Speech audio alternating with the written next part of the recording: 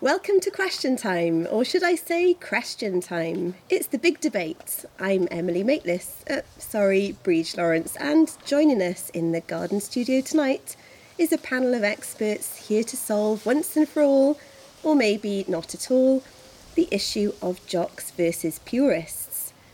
Is the jockification of surfing a thing? And if so, is it a good thing? Stay tuned as we put the issue to the test.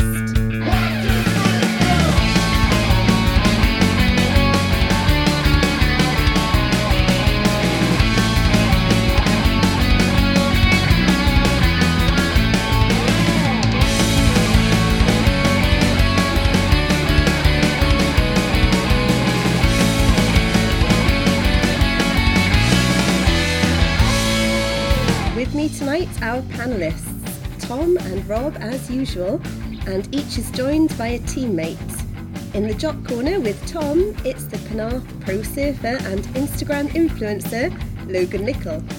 Meanwhile, in the Purist Corner with Rob, it's two-time European longboard champion and regular Crest contributor, Elliot Dudley, who is so invested in this issue that he has agreed to join us by satellite link from the flight deck of the ISS, where he is currently an intern. And there will also be a guest appearance from British pro surfer Luke Dillon. The gloves are off, the debate is on. It's episode 16 of Crest. So each team will kick things off by having a chance to introduce its guest surfer. Once that's done, we'll argue over 3 key questions. Each of the 3 rounds is there to be won by a team. Hang on, this it's got to be rigged. I'm calling a conflict of interest here. No, not one jot, Rob. Let me explain. Now, you'll remember in the Surf Nightmares episode we had the bob scale, in which your dad used to give you like 0.1 on every wave in a surf contest compared to generously allowing the rest of us like a 0.5. Well, I have to say that the Breed scale is nothing short of weighted in the same manner. Good. I'll have to annihilate you guys to stand a chance. And when you look at what I've brought as support, I mean, I think you can't complain. Well, let's see. The last thing we want is the results called into question, Emily. Breach, can you be sure you'll be impartial? Well, Rob, to you and Elliot, yes. But Logan has dropped in on me before, as has Tom for that matter. Oh, come on. So that's going to be another issue. Anyway, let's get started. On that note, Tom, who and what is Logan Nicol, and why have you brought him onto Crest as part of your team?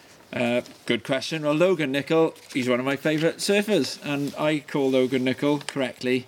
He's Wales's number 1 because Logan came second in the last Welsh that was held, second to Jay Quinn. Jay Quinn, though, is the Welsh number 1. Or, well, no, so it's the other way around, really, isn't it? Jay Quinn is Wales's number 1 because, he's from New Zealand originally, not homegrown. Logan is homegrown. Logan is the Welsh number 1. He's the top Welsh born and bred placed surfer in the last Welsh. And, he's an absolute ripper. He's totally dedicated to the sport. He's got a really snazzy haircut. He's very good looking. He's got a set of abs on him. He's jock through and through. His Instagram account is a gorgeous thing, a thing of beauty. A thing of beauty is a joy forever, as John Keats once said. As far as the marketing and self-promotional side, Logan's about as millennial as they come, so I feel kind of down with the kids by inviting Logan Nicol onto the show, also known as Logan Instagram. So I'm going to just start off by asking Logan a few questions about that, just to get him introduced. Logan Instagram, is that a moniker you're proud of? I didn't know I had it, so I'll take it though. Yeah, that's great. You're good at it. You've totally embraced the kind of modern side of being a successful sponsored surfer in terms of like getting with it with the promo.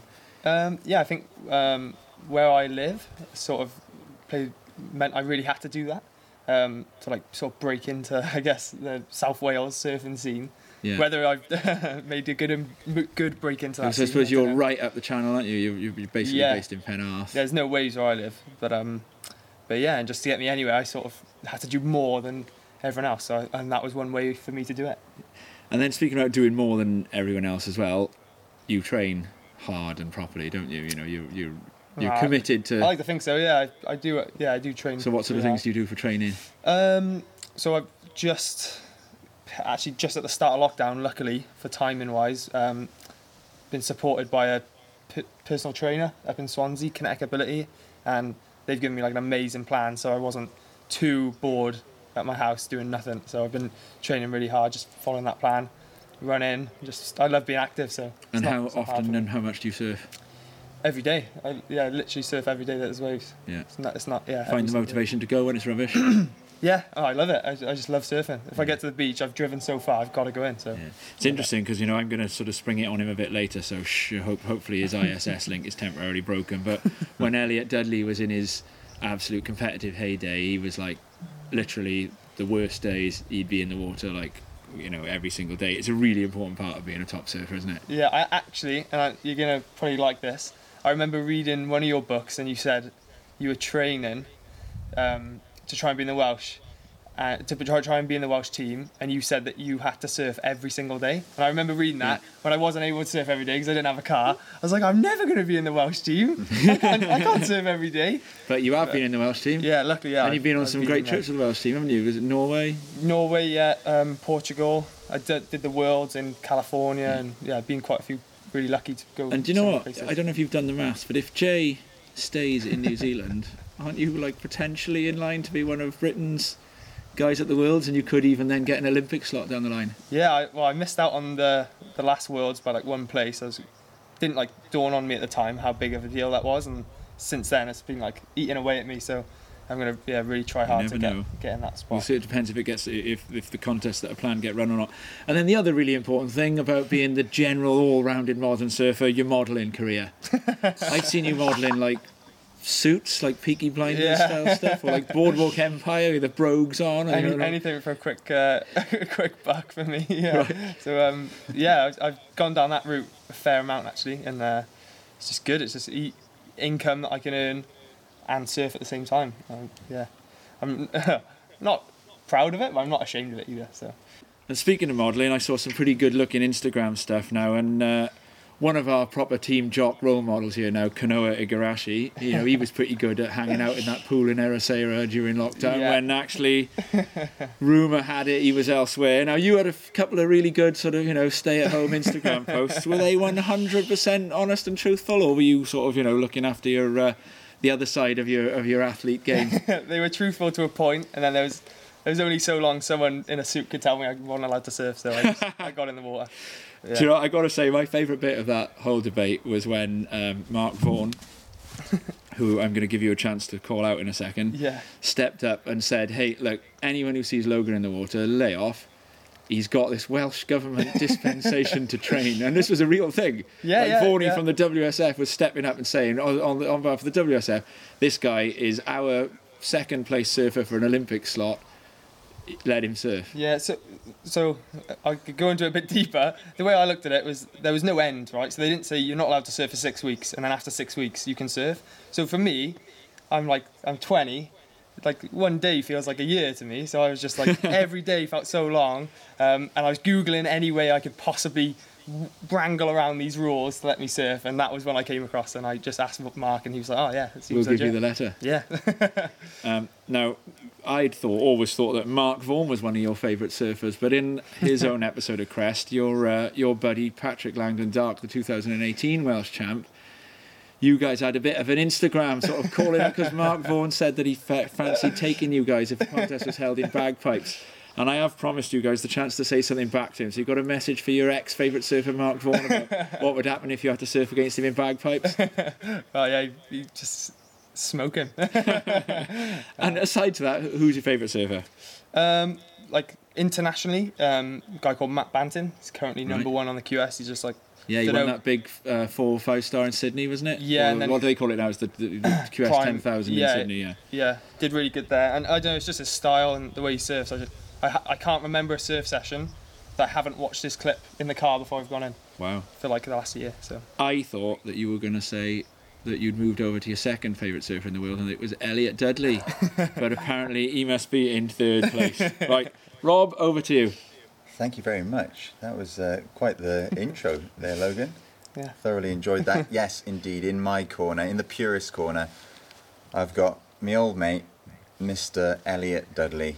And for the purposes of today's podcast, I suppose Elliot's kind of the walking paradox. He's a 2-time, European champion, someone that's kind of tried to forge a career in professional exercise and has, well, yeah, reached the heights of surfing. He's kind of dedicated much of his 20s to competing at a very high level, and given that we're talking about the jockification of surfing, which I'm sure we'll define later on in today's podcast, it seems perhaps a little bit odd that he's standing in the corner with me. However, floating in the corner. Floating in Off the space. Oh yeah, he is in the Ground in the control to interweb. Major Elliott.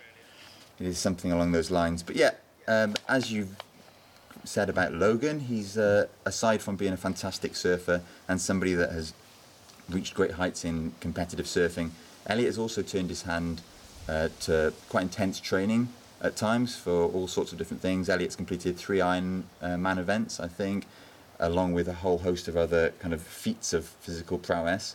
In addition to that, Elliott has also done a bit of modelling, just like Logan. In fact, I think it's probably fair to say they both graced the catalogue of Animal at some time or another. In fact, one of my favourite times I saw Elliott in some kind of animal garb was a massive blown up poster of him on the side of, quite ironically, High and Mighty in Cardiff. That's the shop for tall men. Yeah, so Elliott's done it all. Reached the great heights in competitive surfing, in competitive exercise. He's modelled. But I think one thing that's led Elliott into this purist corner is that he enjoys the fun of surfing so much. I don't think I know anybody that quite enjoys the act of pure wave riding as much as Elliott. And his choice of boards and the variety of boards that he uses is kind of testament to that. And as you mentioned earlier, Elliott is one of those people that will go in regardless of conditions.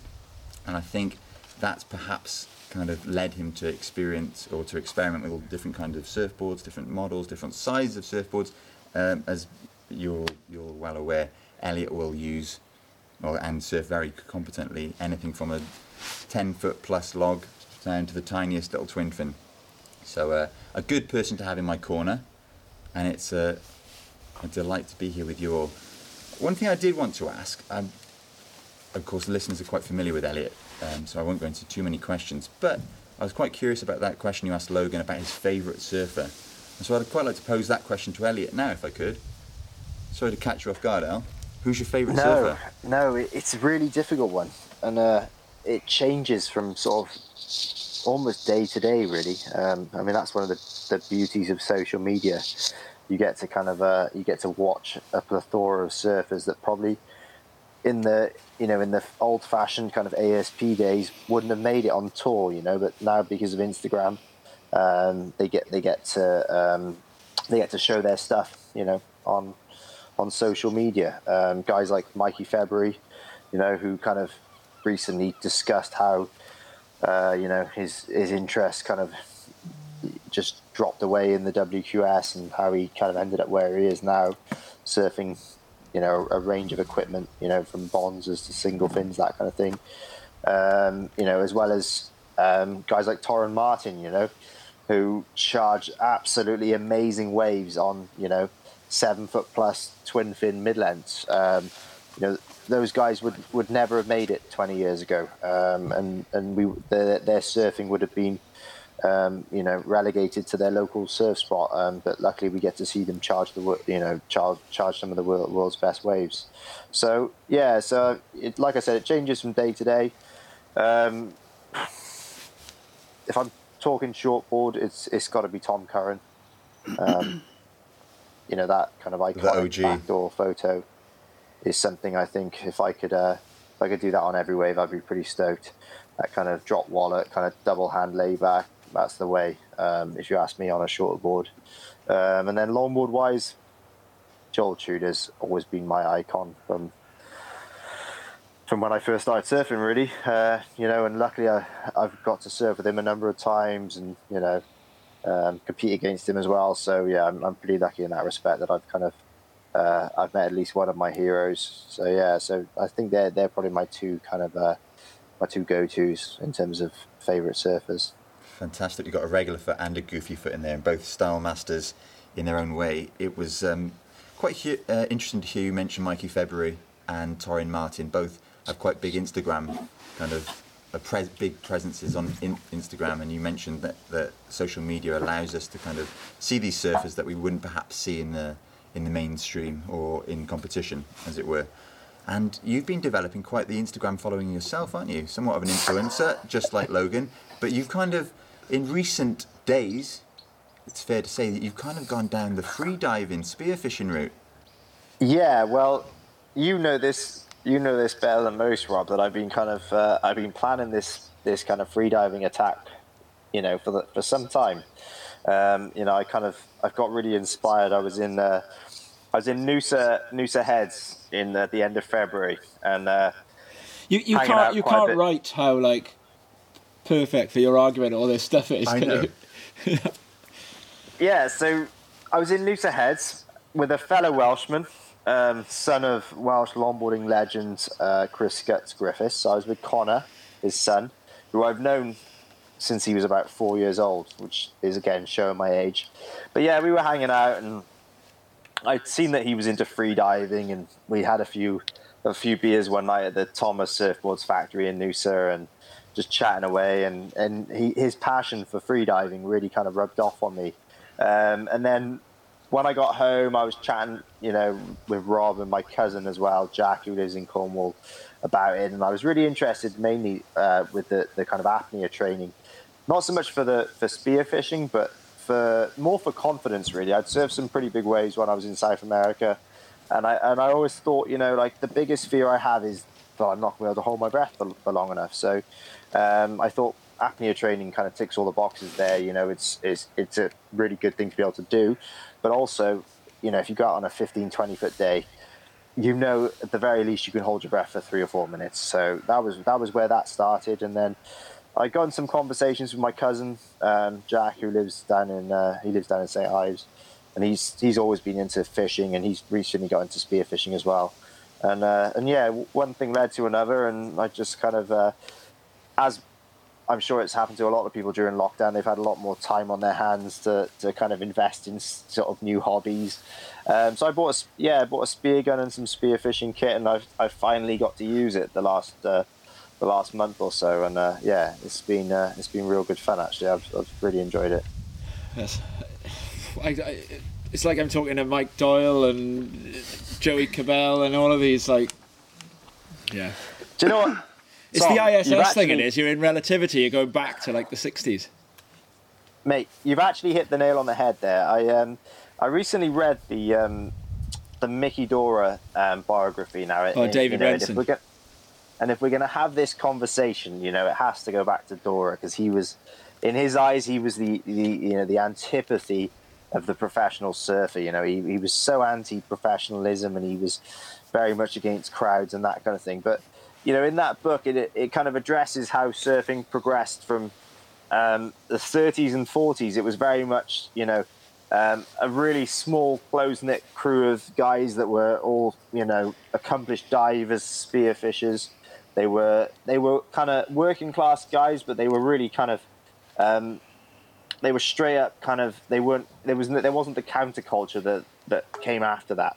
And in a way, you could say those guys were jocks in a certain sense, because they were kind of, they were very kind of, they weren't anti-establishment per se. They were really strong, fit guys. They were all amazing divers, amazing, in really good shape. And they also had, held down kind of real jobs as well. It was later on, in the 60s, that the kind of the counterculture of surfing came about. But I think when we talk about the jockification of surfing, we're really talking about kind of a move towards the kind of tennis, football kind of style model of the jock. And I think, that's where Rob and I would argue that something's gone awry, really, and we've lost our identity. So whilst those guys were, they were real kind of strong, fit guys, they weren't what I would call, the jocks in the sense that we're talking about in this conversation.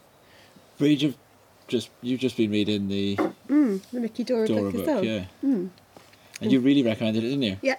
Yeah, I like the way it's all oral accounts of people who've met him, and it's quite a mixed picture. They don't try and paint him as they don't try and capture him in his entirety, because he tried to avoid that while he was famous. Interesting. He kind of loved and hated his fame. So yeah, really good book. Highly recommended. Okay, great stuff. Okay, now we know who's who on the panel tonight. Next up, I want to offer each team the chance to give us some info to define what they mean by jock culture in surfing. We've had some names mentioned by the purist team of some purists at the moment. Maybe you can name some jocks and purists, that's up to you. But give me a definition of what you mean by jock culture in surfing, Rob and Elliot. If I could jump in here just really quickly, Elliot. This is something that we've really struggled to do over the past few episodes. And I was speaking to my sister last week sometime, and I was saying to her that I can't think of a good definition, and she defined it very simply as trying to make surfing into something it isn't, or certainly that it hasn't been. It's kind of trying to force it into a mould that other sports already sit in. So sports that are inherently competitive. So your footballs, your tennises, and so on and so forth. What are your thoughts on that? We've had this conversation before, Rob, and one of the kind of the rebels of what was formerly known as the ASP World Tour, a man called Bobby Martinez. He was famous for calling out the tennis tour, and it's this thing of trying to, surfers are becoming, in a sense, like a Roger Federer and a Novak Djokovic. They're becoming very mechanical in the way they surf, in the way they act. The days of guys dropping off the WQS tour because they've hit the Class A's and the B's a bit too hard. Those days aren't really there anymore. Those days are numbered. And I'm not saying that's necessarily a bad thing. I think it's probably had its downfalls. However, we had great characters like I mentioned earlier, Tom Curran. And I think Matt Wilkinson is probably in recent years is probably one of the last of the fun crew. Absolutely, and Rob and I talked about earlier, and the Brazilian surfers, for example, especially Medina, the gamesmanship he shows, as well as his kind of whole persona is very much.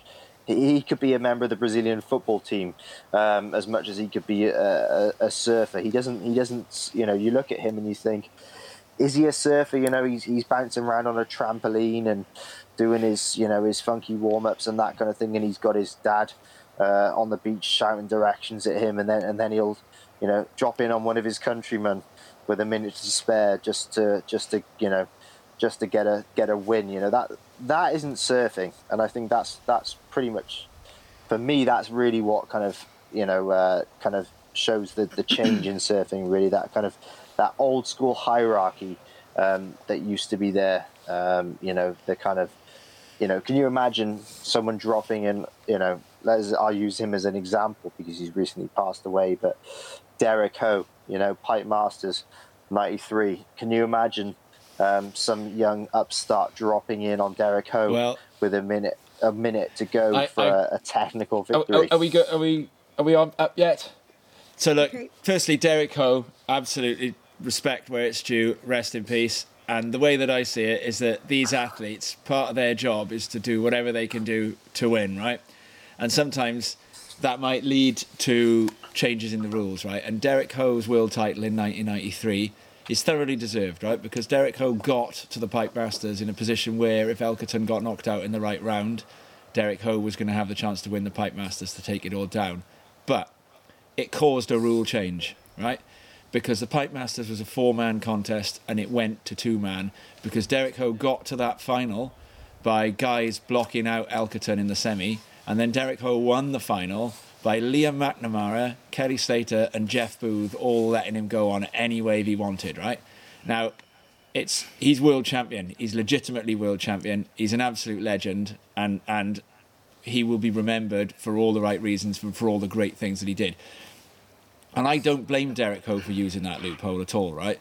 Because the rules let that loophole exist, right? And so Derek Ho was the guy that caused the rules to have to be changed. And Medina also has that wonderful accolade. Medina is the reason why, when you've got priority and there's a short time in the heat left, you can't now paddle down the point as he did at Bells against Bede Durbridge, so that Bede Durbridge would take off on the potential 8.5 and stick in 2 or 3 turns before Medina dropped in on him. Because if Medina had gone to the top of the point, Bede Durbridge could have taken off, gone on a straight-hander, punched through the back, got priority, and then picked up the second or third wave in the set, which has been done in clutch circumstances. I'm thinking of Laura Enever taking it from Tyler Wright in Snapper Rocks, actually the same year, same method. The rule changed. Medina may well cause the rule that he used in the Pipe Masters to defeat Caio Abelli to change. But I think that what he did on all of those occasions, and I think what Ho did, was what it took to win. And it was genius. Logan, you're right.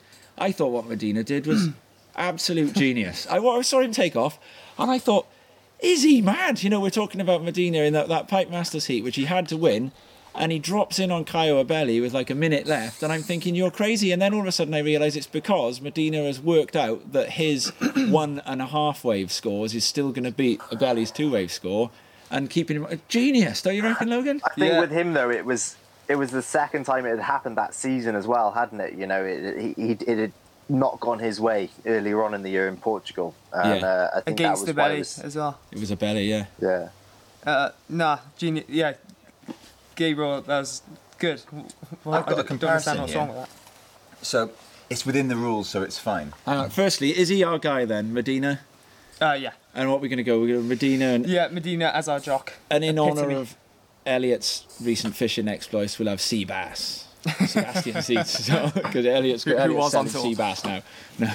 What's a jock? Medina, Yeah, for sure. Medina's, Ferreira. yeah. These guys who punch the air, bend the rules, do whatever they can. Train hard, post it on Instagram. They don't cheat, though, do they? They just Well, rip within and shred. the rules, The rules changed. They changed to make Dominic Schumacher less Cummings good in F1, is didn't they? Your jock. Oh, Dominic Cummings. It's within the rules. It's fine. No, He's look, checking his eyes. we're talking Schumacher, right? F1 rules changed to make it a more level playing field because the guy was so good. Medina is Tom, so you're good. backing You've got to Cummings change here, the mate. rules to try and hold him back. Do you not worry though, Tom, that you know, we talk about these other sports and the fact that once these surfers become athletes, you know, and all that kind of stuff, we then start getting into this strange world where, like, you know, we've had drugs in surfing. Don't get me wrong, and I think Neko Padarats famously got popped for doing some anabolic steroids. Yeah, back but pain, you know, though, on the poor guy. whole. On the whole, we haven't had a great boom in performance-enhancing drugs. But the way it's going, I can see, you know, this almost Russian-esque, you know, reliance on drugs popping up in surfing. If we keep going down this route of athleticism over style, you know, and you know, the kind of aerial game kind of really dominating that kind of thing, I think we could end up having to have quite high level kind of anti-doping in surfing, which is kind of been unheard of really, other than to kind of weed out, no pun intended, recreational drugs. But you know, we could end up having this kind of, you know, EPO sort of anabolic steroids, growth hormone kind of situation eventually, if we're going to go down that route. So the argument is, don't let surfing progress because people might take drugs. The wrong kind I of think- drugs, because it's fine for them to take Yeah, drugs that cause them to cruise We should down go the back line, to you know. taking. Okay, I'm going to Class A's. stop us here because we're straying on to the next question. So let's move on to that, and then you can make your arguments a bit more. So our first question, which comes from our listener Dane Bolsablanc of San Onofre, California. Dane asks, "Are surfers athletes?" So Jocks, you can have your reply. Of course they are. You can't watch Felipe Toledo do an air and think that's not athleticism, because it takes athleticism to be able to do those things. And I'd find it hard to argue against that, really. What about you, Tom? Tudor's exact words when he was talking about, you know, the quotes that cause this argument. Surfing's not a jock sport. It's not football or whatever. We're not effing athletes. We're surfers. I mean, he mentions football. He means American football. We're open-minded people here, us jocks, right? We don't have to write off those sports as, you know, being too mainstream or whatever.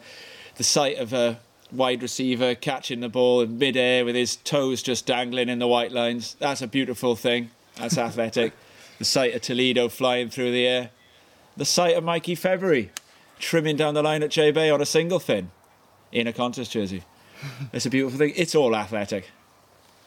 What I would say in response to that is, well, first of all, in my opinion, surfers probably are athletes. I would happily say that. Oh, you! But They're rolling over. No, because they're not athletes. They're just giving it to us. Is that's not anything to do with the jockification of surfing, and so by conceding that surfers are indeed athletes, is not giving you anything. It's not giving an inch. I would absolutely say that surfing requires a great deal of athleticism, especially in big conditions or testing conditions. But in response to what you said then, Tom, about the sight of a wide receiver catching the ball, his toes tiptoeing down the line or whatever, that's fab. No problem with that. I love watching sport. I love playing sport. I've watched all 5 days of the test last week against the West Indies, the second test, and cricket can have some slow moments, no doubt about that. I'm a sports fan. However, surfing, I would argue, and I'm sure Elliot will join me in this, in my opinion, falls outside of that. There's something extra to it. I'm not quite sure what. I'm sure we'll find it by the end of today's show. But Elliot, any retort to Tom on that one? Yeah, do you know what? I think, you've mentioned my I guess you would call them athletic exploits, and one of the reasons I've always kind of aspired to be kind of fitter and stronger than, or as fit as strong as I can be, was almost as a riposte to the jock culture. Growing up in Wales, there was very much it was rugby or rugby. That was the choice of sports available to me when I was in school, and if you weren't a rugby boy in school, you were a nobody. So part of my kind of desire to do other things, triathlon, that kind of thing, was to basically kind of prove my athletic worth, because it's very hard to do that as a surfer. You can win a surf contest, but your average person doesn't really understand what it means to win a surf contest physically, the kind of how fit you have to be, that kind of thing.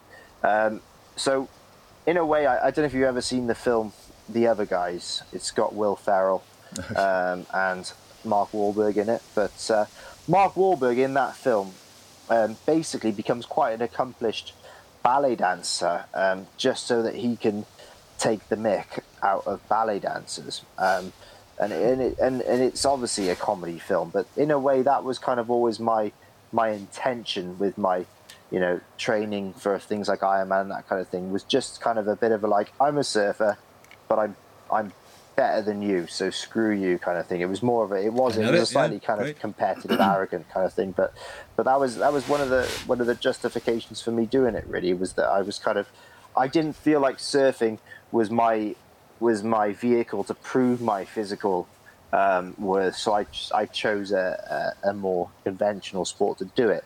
I think what gets lost, and the key thing, that the issue with guys, this kind of Gabriel Medina kind of, and if I'm going to really hit the nail on the head with it, I'm going to blame one person for this. And Rob probably knows who I'm going to blame, but who do you think is single-handedly responsible for the jockification of surfing and the way surfing is going? Tom, who do you think it is? Not Gwen Spurlock. Handedly. Is it not the GOAT? And he is he always was not my favourite surfer, but I always had respect for him, and I would have always called him the greatest surfer of all time. So yeah, was Logan right then? Yeah, he was. It's Kelly Slater. So Kelly this is where this is the issue. Kelly Slater, as amazing as he is, the respect that he gains is solely restricted to the surfing world, right? So all this has come about because Kelly Slater wants to be held in the same esteem as, your Mark like your Michael Schumachers, your Michael Phelps, those kind of guys. He wants to be held in the same esteem as your Olympians, your Formula One legends, or football legends like Ronaldo, that kind of thing. He wants to be held up in that same kind of sphere as those guys. So surfing isn't respected enough in the in the general population for that to happen.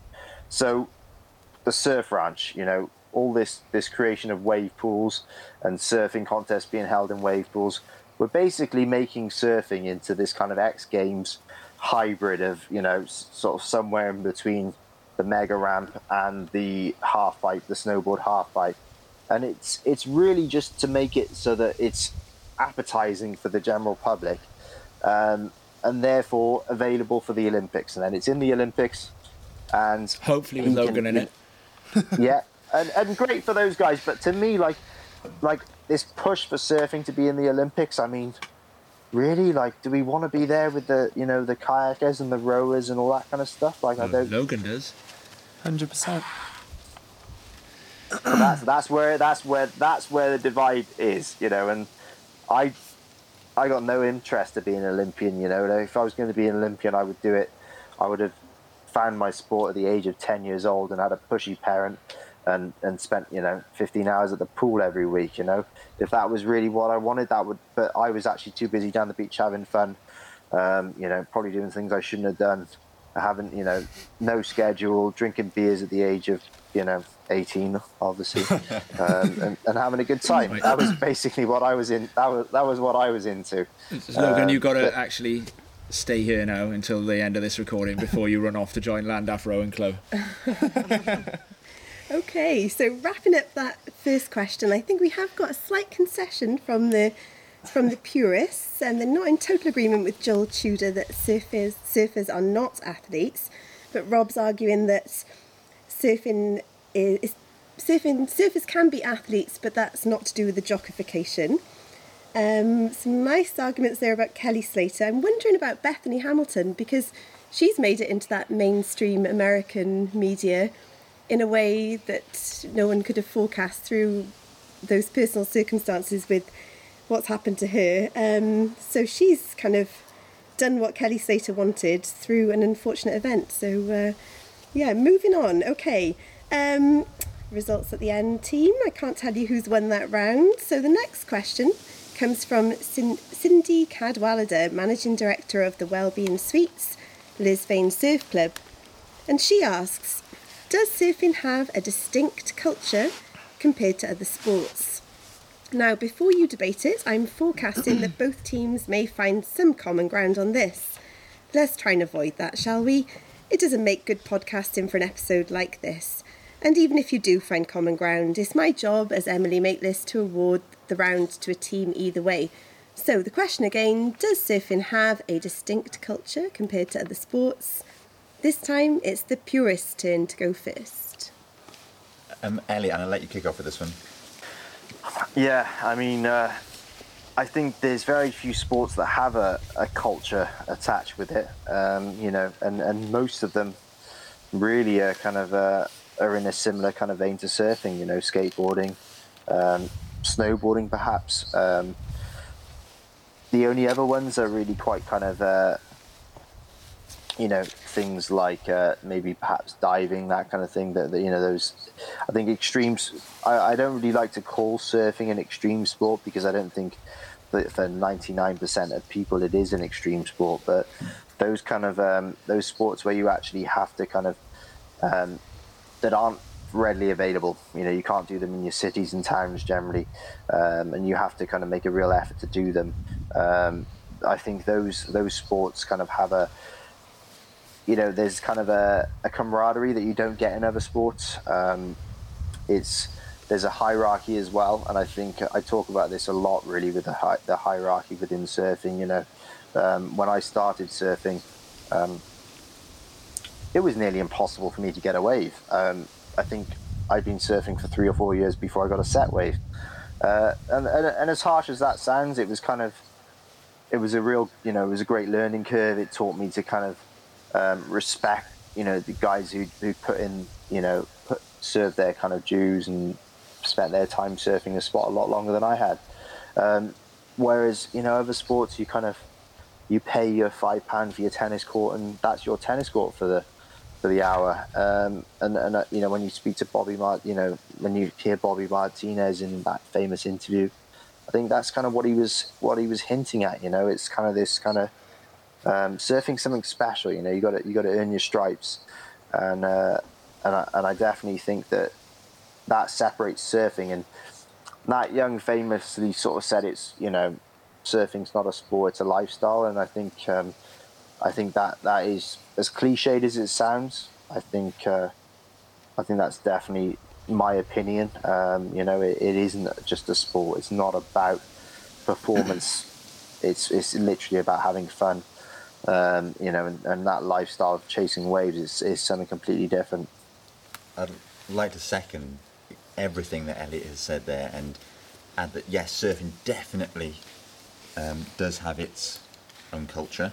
And when Elliot was speaking there, the thing I was thinking about football was in my mind. And with the big difference that strikes me between surfing and all these other sports, football being the one that I'm going to compare it to, is that you go so far out of your way to go surfing.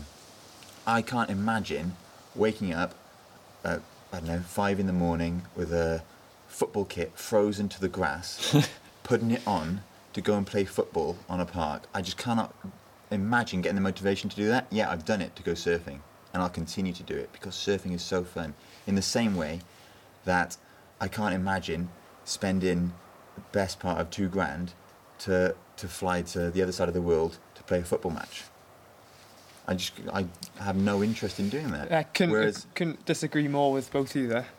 Yeah, just totally wrong. I think that there's so many sports out there with their own distinct culture, and surfing's culture is only unique because it's surfing. You know, there's like, I was watching there's a documentary, it's called Home Game, and there's thing from Italy on there where they've got this like football fighting game, and there's a massive history there, and these guys live for this game, and it's easy to like romanticize surfing to be so unique. You know, it's we do it for the love. There's football fans who pay thousands to fly across the world to watch their team play. To watch it, not to do it. Okay, I'm sure if they were offered to play their team has flown there too, haven't they? Yeah, they've to all be playing in front of these people. Yeah, but that's a professional level. I'm an amateur, and yet I will put that money on the line to go and surf a wave somewhere. That's because you love it. There's people who fly thousands to go run a marathon in a desert, you know. Yeah, they do. And plenty of examples. I love playing golf, and you know, you and I have been on trips where we've bumped into people that I know from golf who are in the queue with us loading their golf clubs up. You know, we're off to the Algarve to surf, they're off to the Algarve to play golf. Golf, great example. And in fact, they're having the same issue now. They're moaning about the fact that Donald Trump, the antithesis of, you know, everything that's gone wrong with golf, the golfing us, to use the Americanism, president ever, is buying up links courses in Scotland. But why are golfers so obsessed with links? We got one here in Porthcawl, haven't we? You know, the Royal Porthcawl.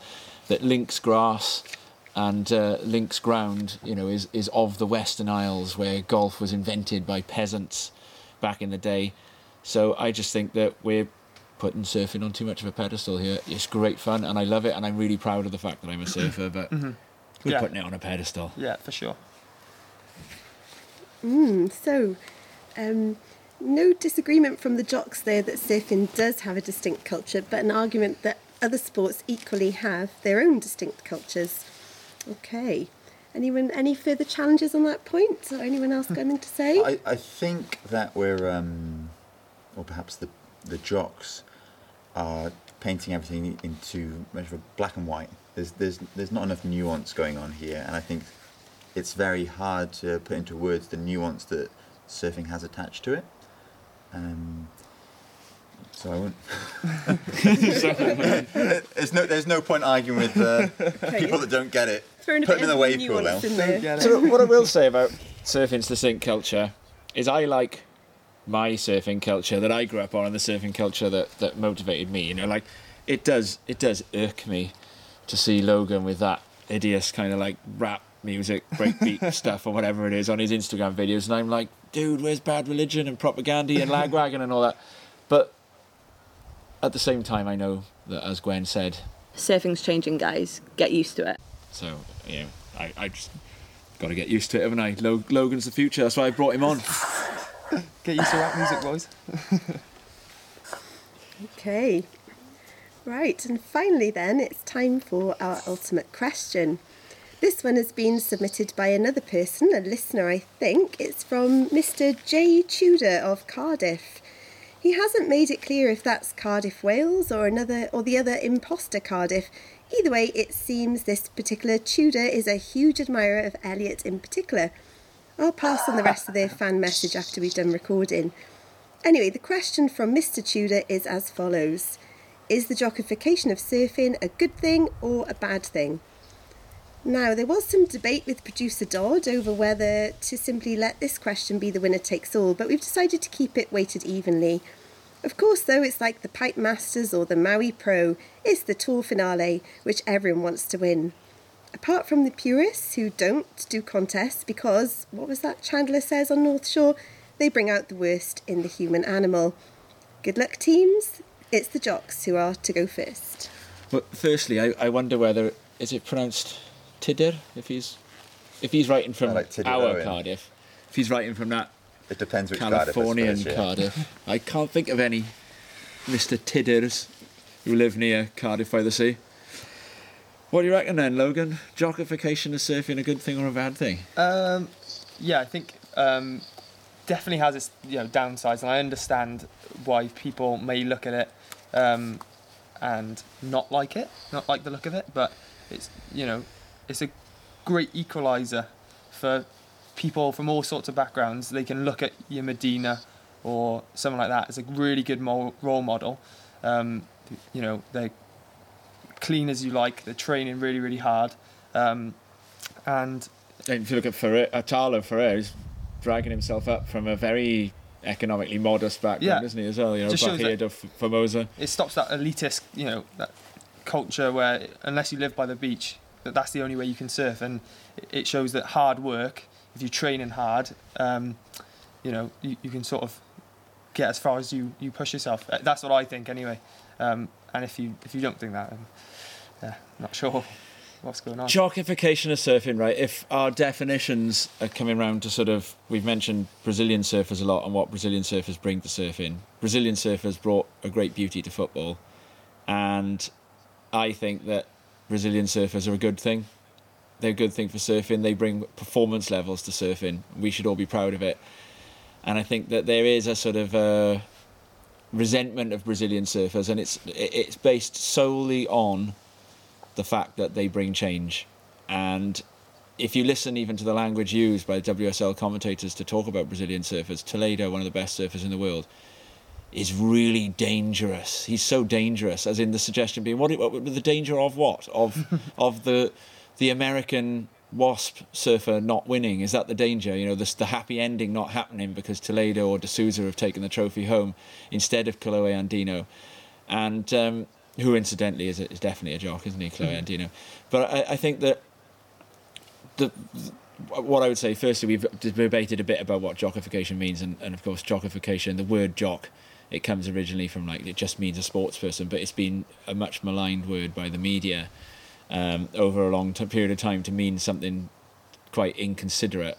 But if we just think about surfing becoming a mainstream athletic sport, I'm all for it, and I think that the Brazilians pushing the limits of how surfing is done, and causing these traditional superpowers of world surfing, America and Australia, to have to realise that there may be different surf cultures out there. That's great. You look at football, there's different football cultures. You see football in Africa, football in Germany, football in Latin America, and the clashes of those cultures are what make things like the World Cup so beautiful.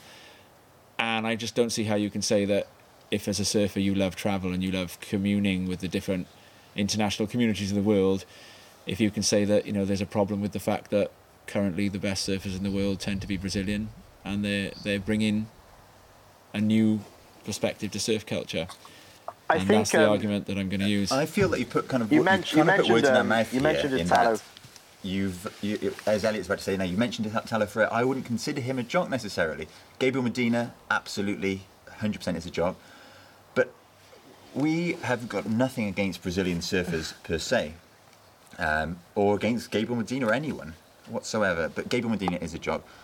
Personally, for me, the thing that kind of irks me about this jockification of surfing is the exact opposite of what you've just said. It's disregarding the different types of wave riding that go on around the world. The whole thing about being a purist is that you're allowed to do whatever suits you on a wave, whereas the kind of jockification of surfing is pulling everybody into a very narrow band right down the middle, where you've got to do the same thing on every wave in order to get the score. There's no denying Gabriel Medina's surfing ability. He is incredible, and as Logan mentioned earlier, watching Felipe Toledo do an aerial is an extreme example of great athleticism. Or watching him go on rail. What I will say, however, is that I am often bored by the jocks that you mentioned and their surfing.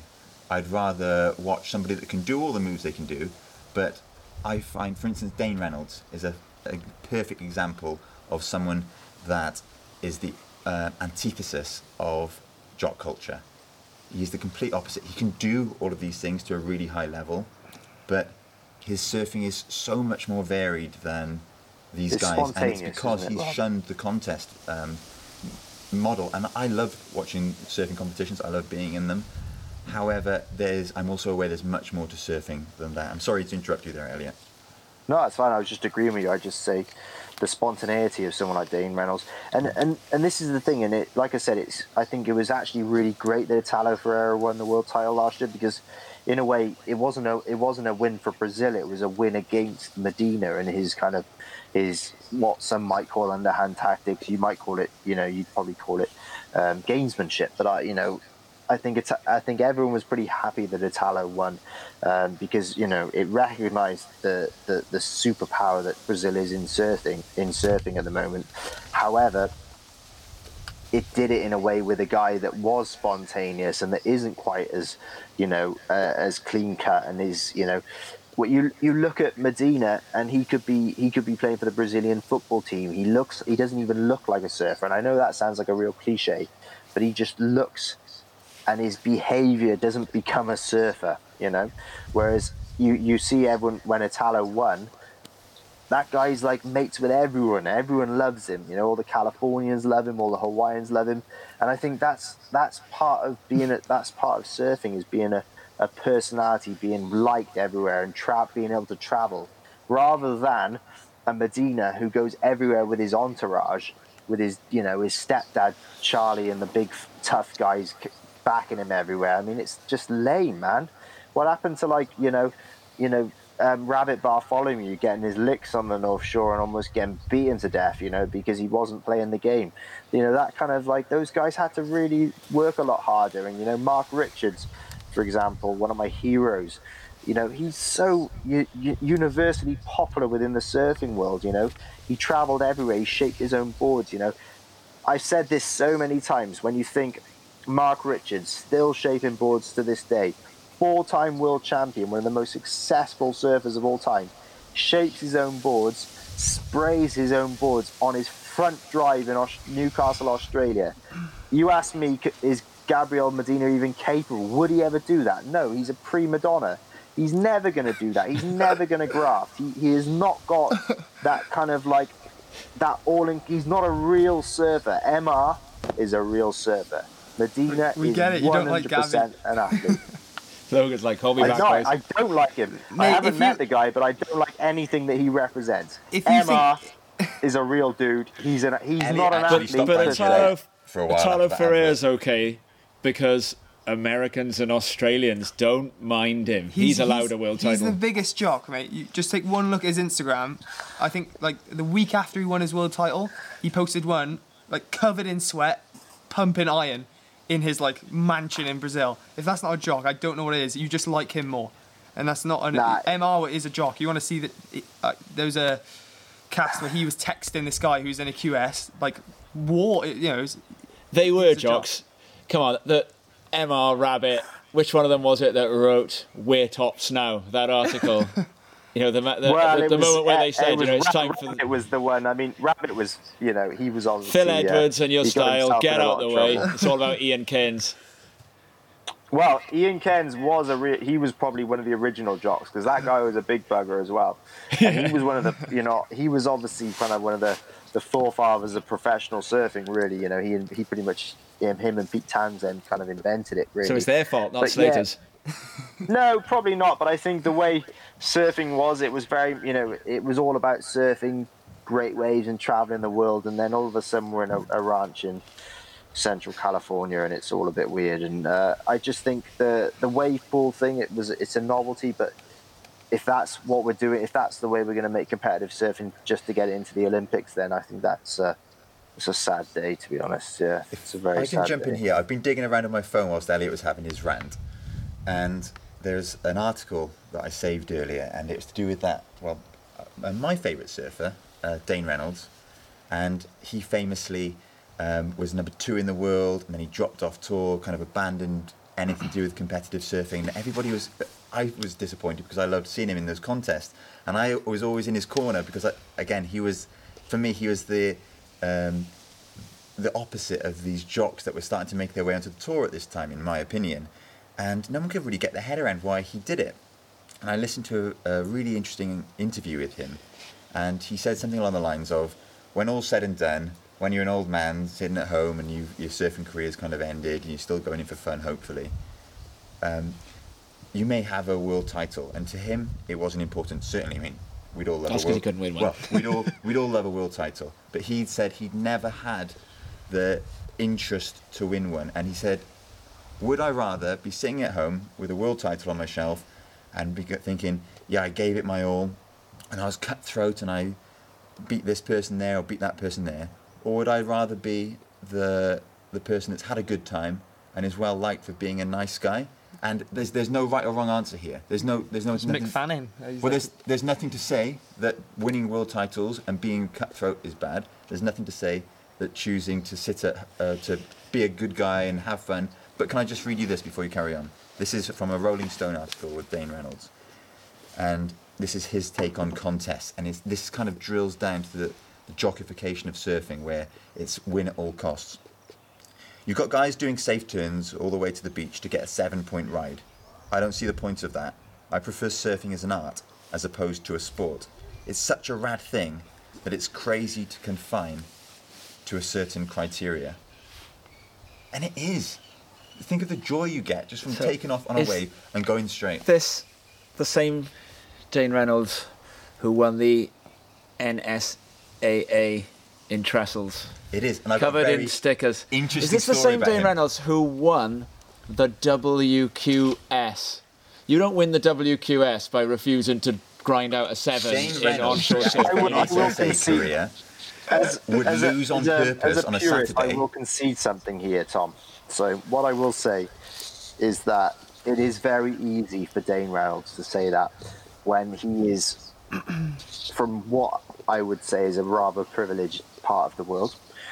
He also has the luxury of being able to pursue a professional surfing career without having to do contests. I do acknowledge, and I will 100% acknowledge that there are those surfers that the only way they can make it is they haven't got the profile or the cool factor to be able to kind of... Or the national economy. Will there be a Brazilian Dane Reynolds? Yeah, I mean, what I will say with the Brazilian thing, there is this. It's quite polarized over there. There are a lot of Brazilian surfers aren't from this kind of poor kind of background. I mean, like Italo Ferreira is well known to be someone who is, and there are some guys. There are some Brazilian. There's some Brazilian shortboarders actually that help. Silvana Lima as well. Breeding bulldogs to be able to afford to stay on tour. Some of the better off Brazilian surfers I know they do fund. There's a longboarder from Brazil that is funded by a Brazilian shortboarder, so there's not all negatives to, and this is never meant to be anti-Brazilian. This is kind of there's a certain few that have kind of epitomized this kind of jockification that we're talking about. It's not, let me be clear, it's not anti-Brazilian. There's a lot of, literally, like you say, it's their only option, Whereas Dane Reynolds, he's very fortunate. He's cool. He's Californian. He can make a living without ever even putting on a contest vest. Whereas, you know, for a lot of surfers from other places, be it Australia or Brazil, or Portugal or South Africa, those guys, the only way they're going to make a living is on tour.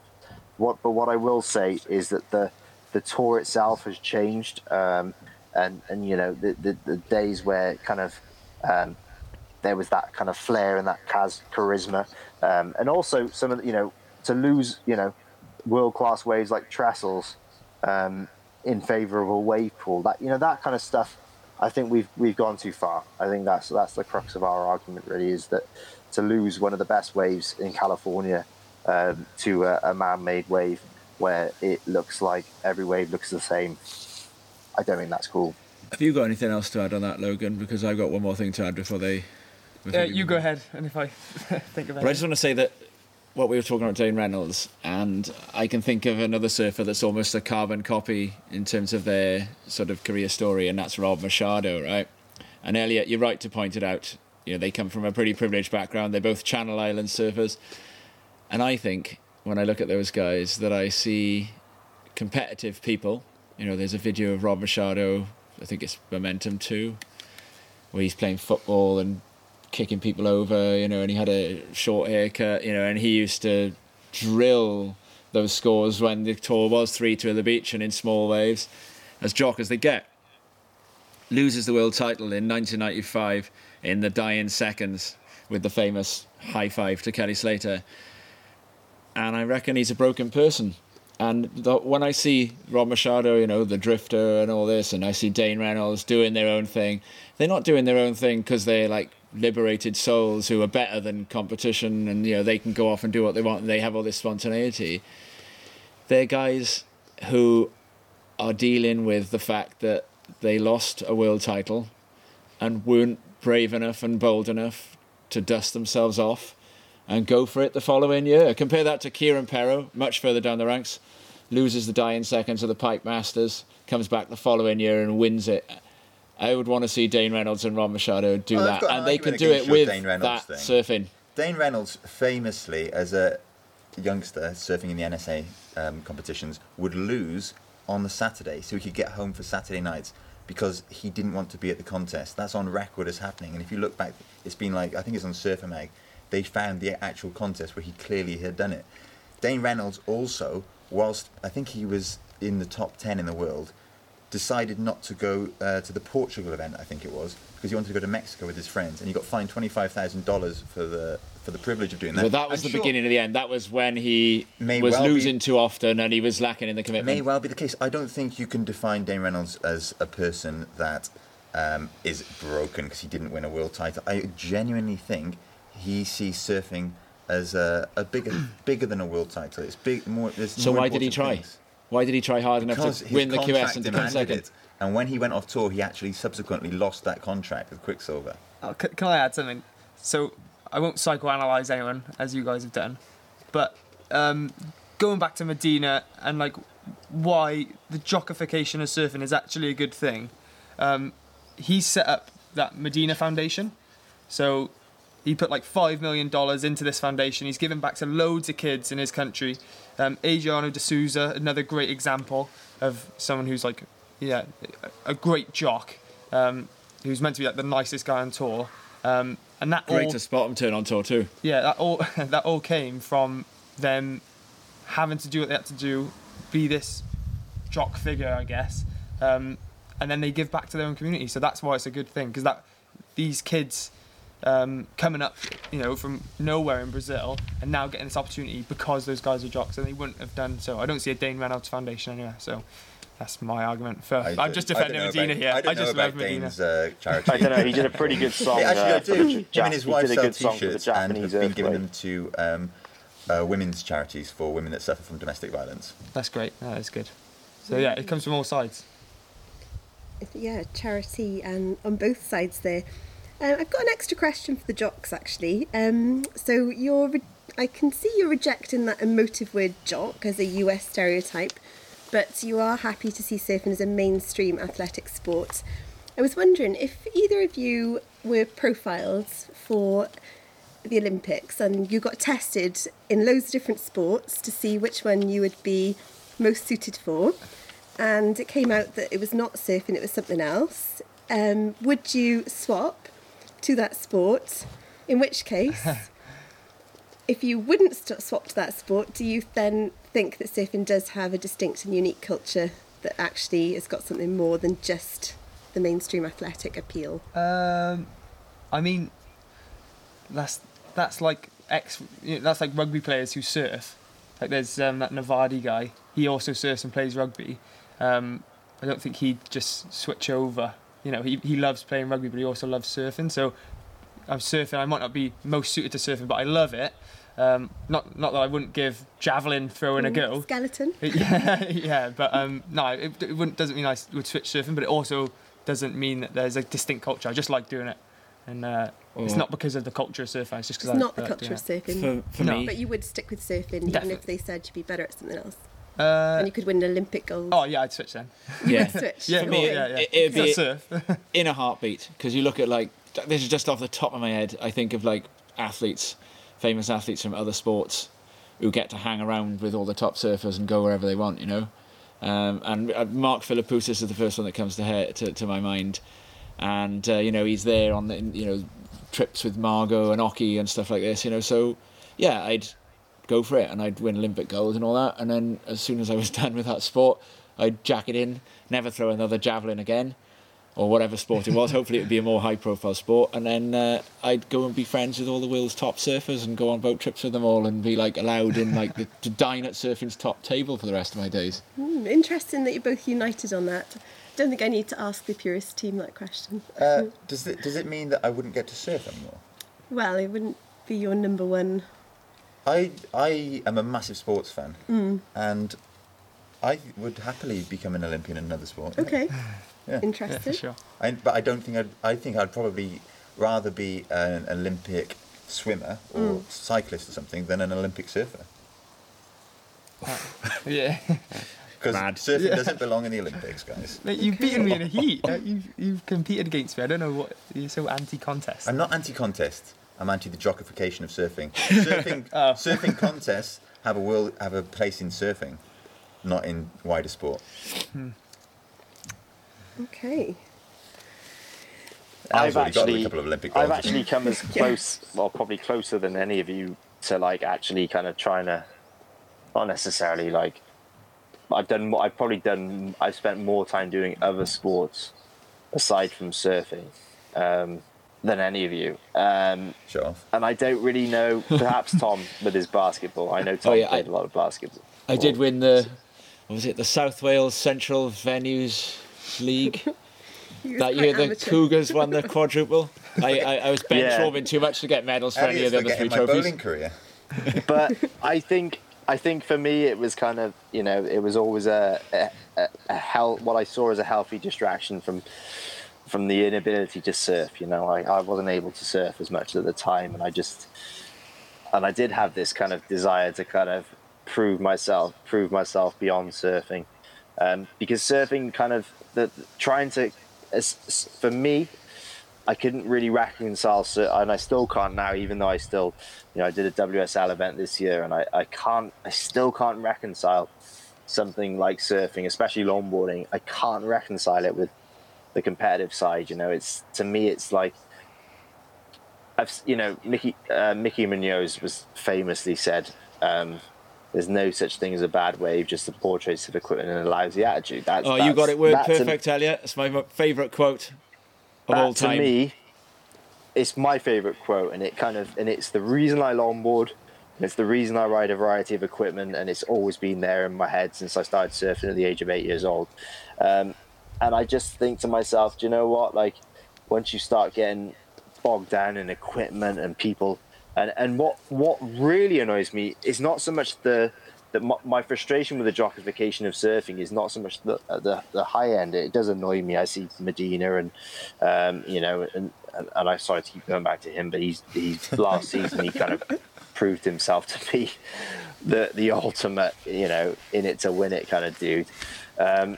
What really frustrates me is that kind of feeds down into the everyday surfer, and you go for a surf at your local break, and there's some guy who's on the latest, Timmy Patterson, Italo Ferreira model, or everyone's riding a Paizel board, you know. Oh, well, why is that? Well, because John Florence is riding it. And it's like, it's just so annoying because everyone's trying to aspire to be, you know, if you're a runner, say, and you buy the Mo Farah trainers, you're still going to run pretty well. They're not going to affect you.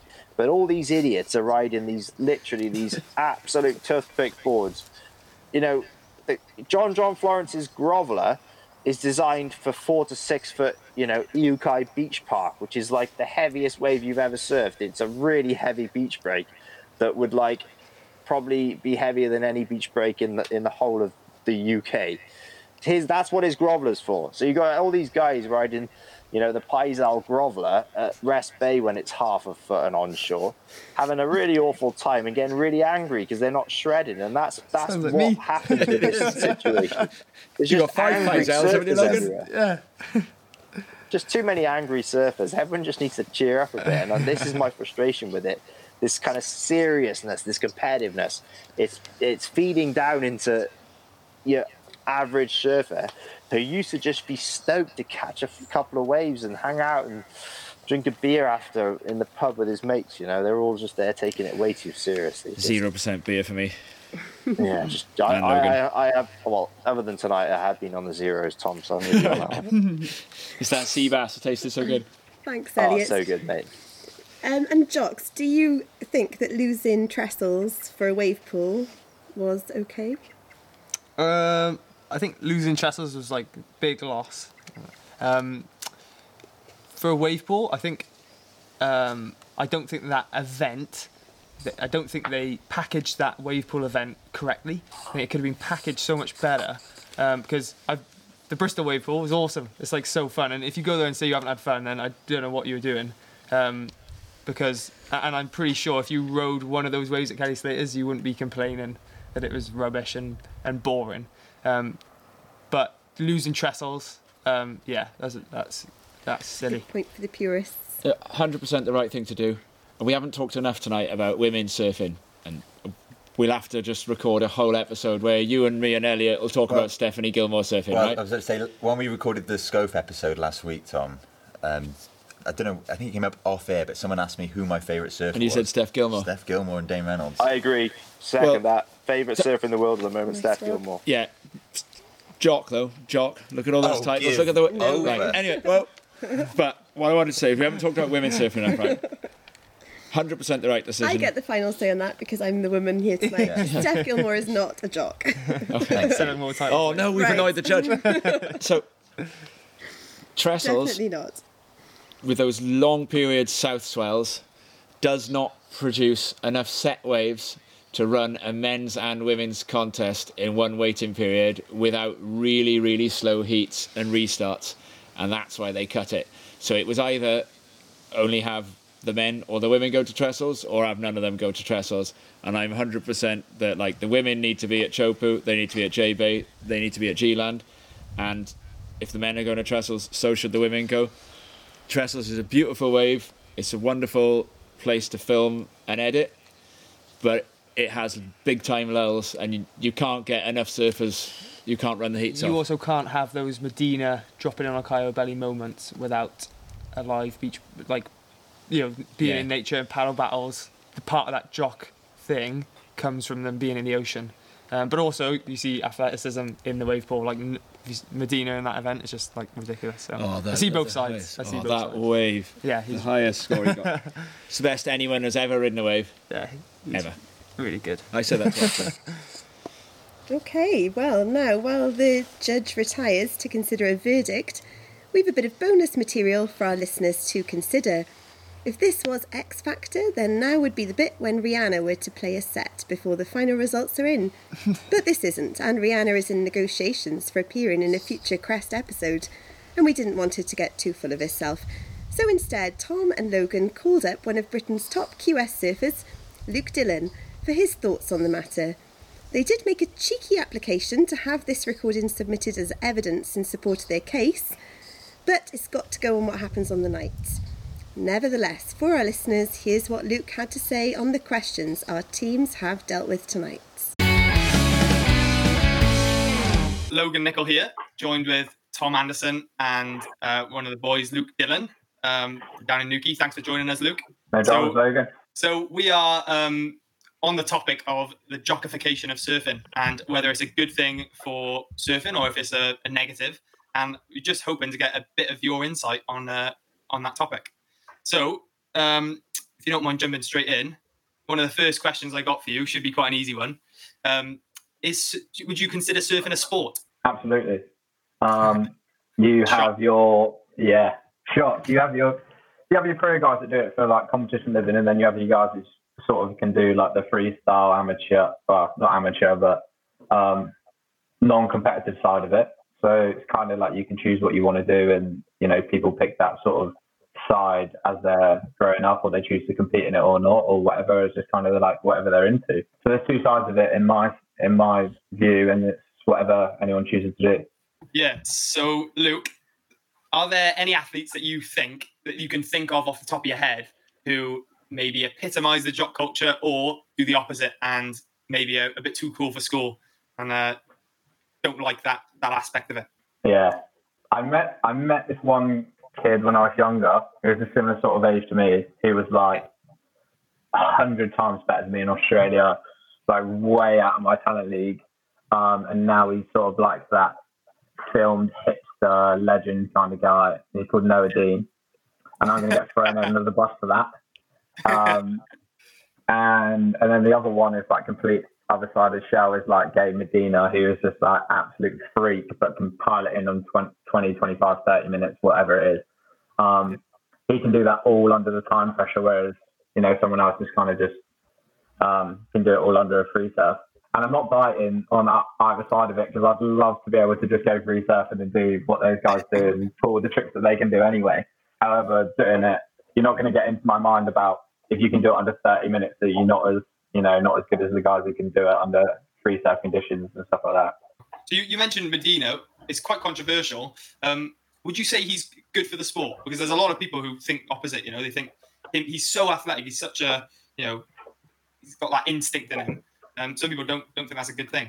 Yeah, 100%. But then are you going to tell me that Usain Bolt's not as good as the athletics just because he's like defied, like absolutely blew everybody out of the water for the last few Olympics? But then just because you told me that he ate chicken nuggets before one of his 100 meters, that he's not as good as someone else. It's just like Medina flew it out there for so long, and he was like far and away the best sort of like, you can call him like the junior side of what came in. And then obviously now you've got like Toledo and Natalo. But he was like far and away the better junior surfer. He's not as good because he's almost, I think people hate him because he's just so good that for like a couple of years, he like blew everybody out of the water. But now you've got like John, Italo, Felipe. There's not going to be the conversation that Gabriel was like, he was that twat. You know what I mean? Like he was so good when there was that gap of not like the senior surfer doing so well. He was the one to jump on and be like the I don't like that guy kind of bandwagon. And now there's such a fresh plane. Yeah, it was the easy one to go like I don't like Medina because he's whatever, and everyone can make that reason. Whereas now you've got like your Italo, your John, your Felipe, whatever. You can sort of pick your surfer, but I think Medina was so good, so young that he was easy for someone to either hate or dislike. Yeah, no, definitely. Because I'd probably say within surfing, Gabby is like he's the epitome of a jock. Trains, doesn't care what people think. So, would you say then that the jockification of surfing is a good thing? Depends what you mean. The more like the approach of like professional versus amateur side, I'm wholly in the professional side of it because you have like the division between, your competitive machine like Medina, or you can go like sort of the Noah Dean side of you compete like your free surf clips, like your videos, photos and stuff you put out on social media.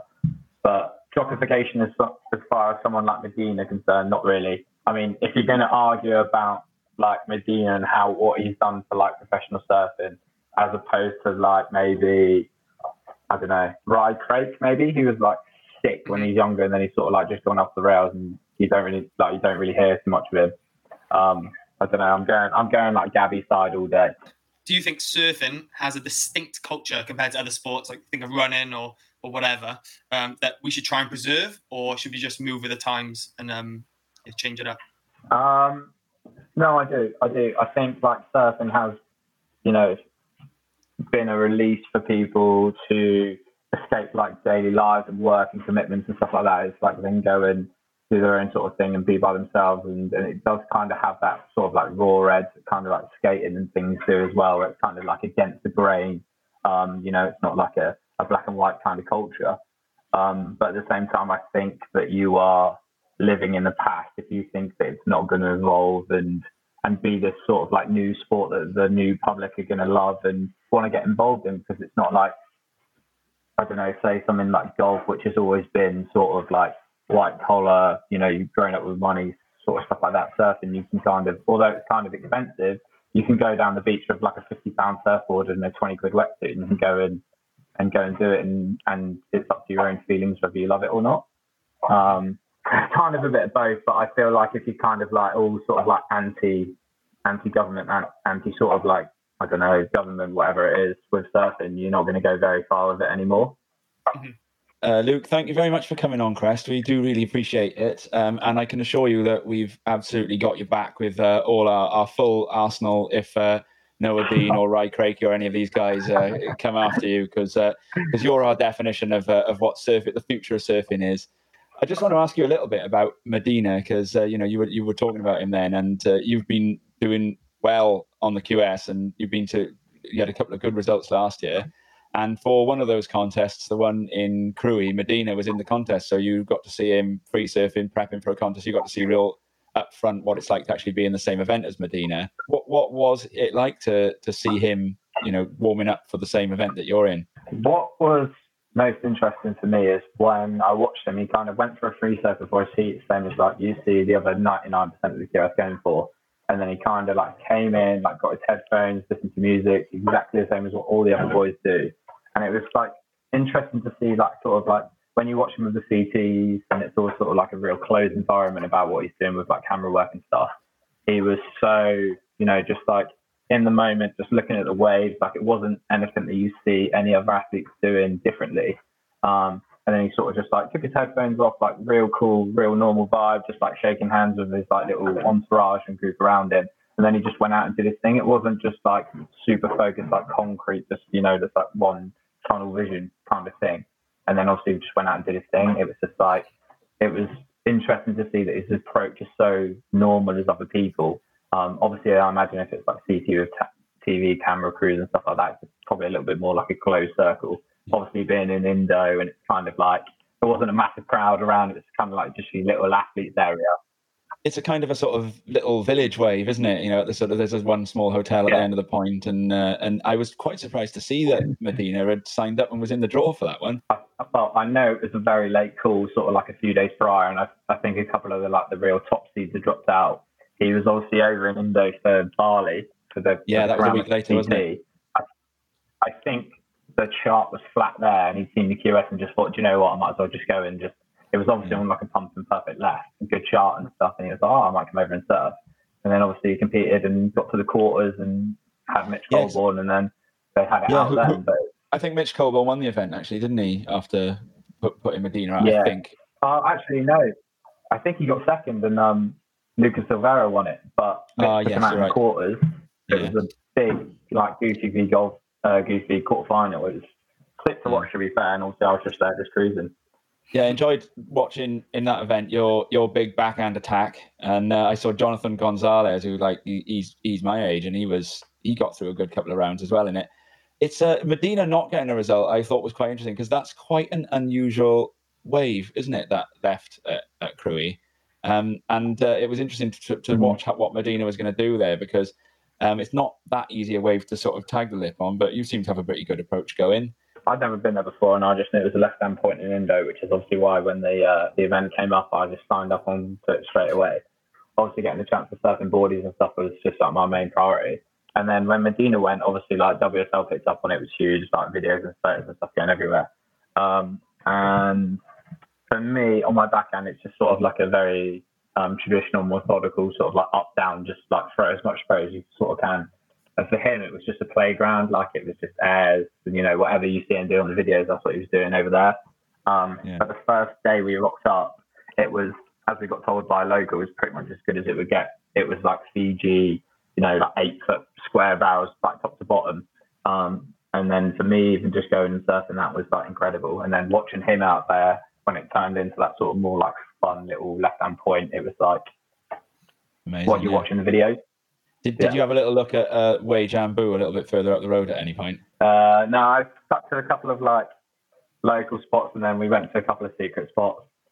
Typical Indo, you know, like your big blue barrels, just sort of like stuff that you want to go and surf on your dream tip kind of thing.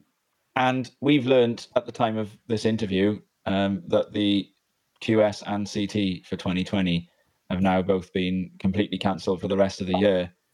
How does that affect your plans for the coming year, and what are your thoughts on that news? Obviously, yeah, I just found out a little bit before, so I've already sent a couple of emails to some guys in Europe, just sort of some like FAQs and what's going to happen with the ranking system.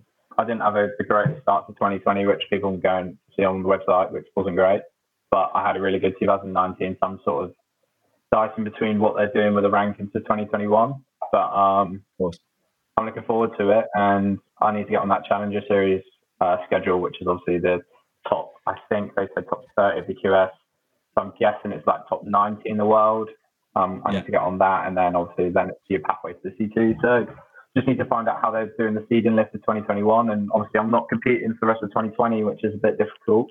But just means I get to stay home a little bit longer and obviously do a few surf traps when travel permissions get lifted in a few countries. And it's all about staying fit, staying healthy, and staying motivated to go on to 2021. Otherwise, it's a career outside the surfing industry.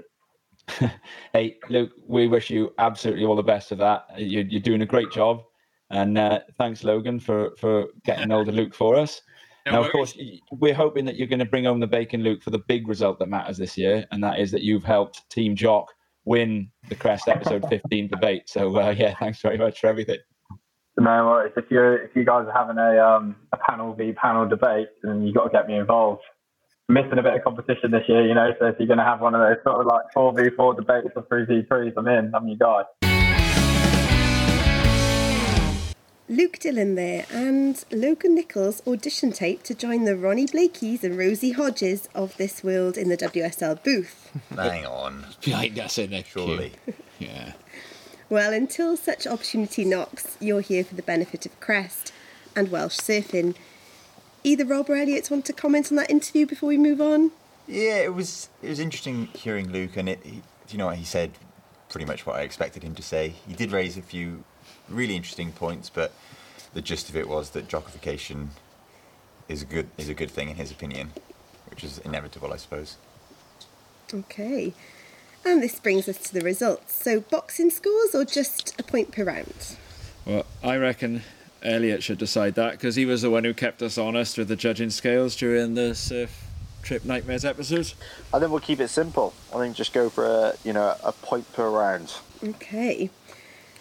So I'm glad with that with the maths. That helps. Thanks, Elliot. I was wondering how you did that so quickly. Should know my times tables there.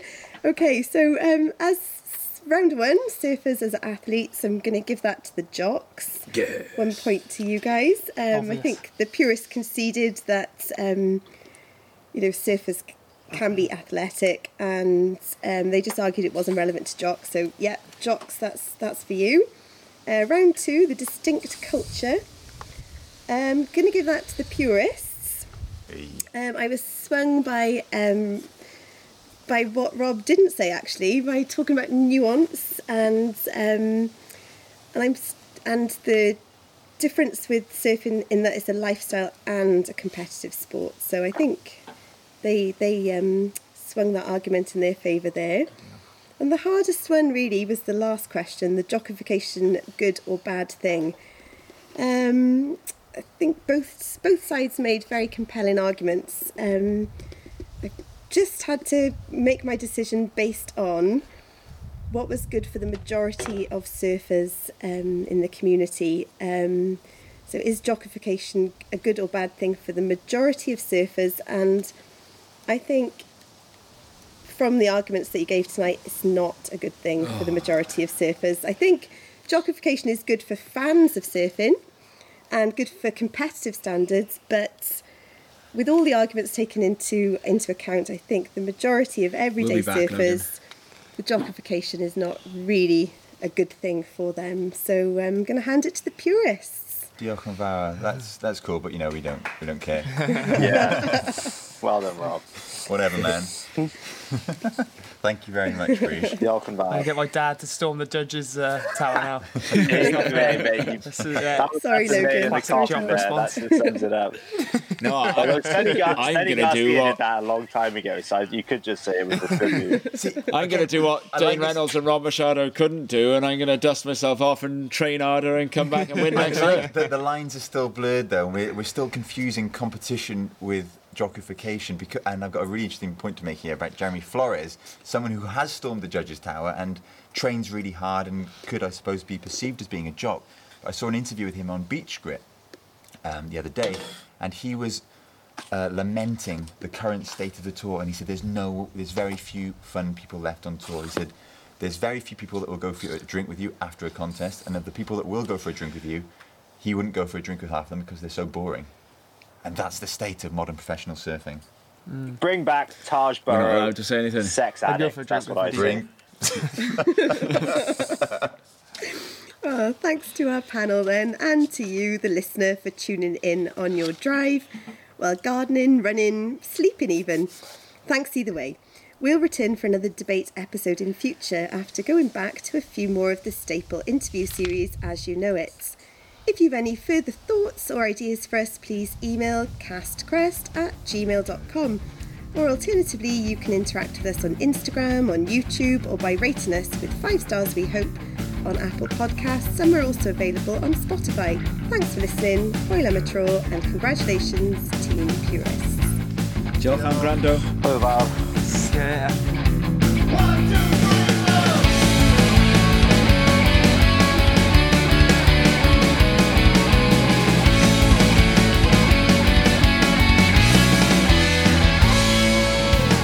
Producer Dodge here again, guys. Looking ahead on Crest, Tom and Rob have arranged to have a chat with another double European longboard champ who has now turned his hand to filmmaking.